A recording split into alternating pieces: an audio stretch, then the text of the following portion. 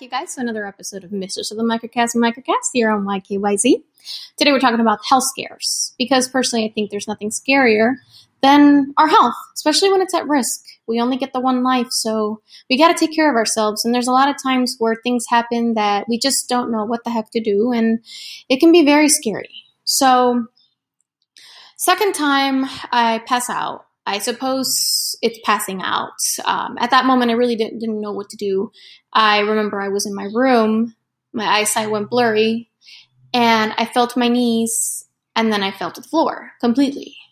Again, eyesight completely gone. I'm on the floor, and I'm just, it almost sounds like there's a slight beeping somewhere. Like the life is slowly leaving you a little bit, but you're still alive. So I don't remember how long I was on the floor for. I suppose this is passing out, but I didn't know if it was truly me passing out because I still could hear. So I wasn't sure if I was passed out or just sort of, I don't know, in between passing out and kind of just laying there.